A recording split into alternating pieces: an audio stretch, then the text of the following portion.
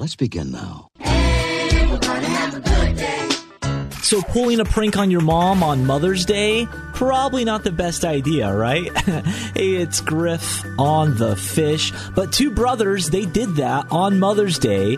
They traveled from New York City to where their mom lives in Arizona, and then they FaceTimed her from her own house. She had no idea they were in town. But when she realized they were in Arizona to see her, she was so happy. Definitely feeling like pool weather outside. So how about a pool joke today? Hey, it's Griff on the Fish. What kind of exercise is best for a swimmer? Pull-ups. So is there a certain show or movie that your kids are obsessed with? Hey, it's Griff on the Fish. My kids right now are really into Finding Nemo and Finding Dory. They just watch those two movies over and over and over again. And in the movies, there's a seal. You know the sound seals make, right? Well, my daughter Eloise, she's 4, loves to make that seal sound all the time. We'll just be driving down the road, and out of nowhere, she makes this loud, obnoxious seal sound.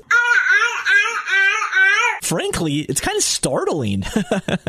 You gotta love kids. So do you pay attention to church signs when you're driving around town? Hey, it's Griff on the Fish.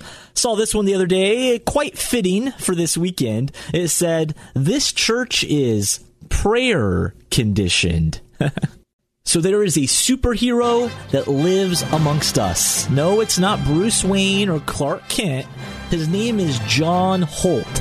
And did you hear about this? He's a police officer in Virginia, and he's being called a hero because there's a video of him where he is single-handedly lifting an overturned car. He's lifting an overturned car by himself off of a woman's head and saving her life. Deputy John Holt, a hero indeed. So there's been so many shortages over the past year. We had hand sanitizer, I think meat for a second, gas just a couple weeks ago.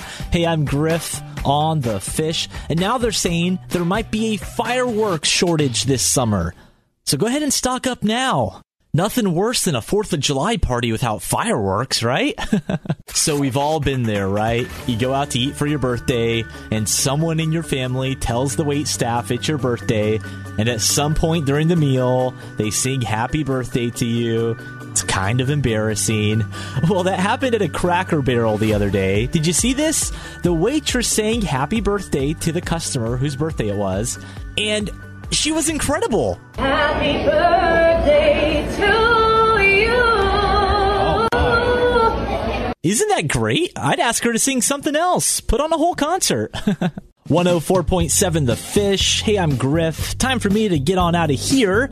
But before I go, I'll leave you with a good word. I came across this on Instagram. A pastor I follow said this.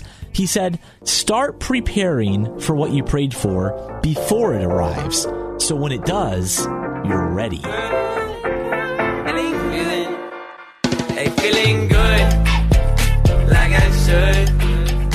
When in dark,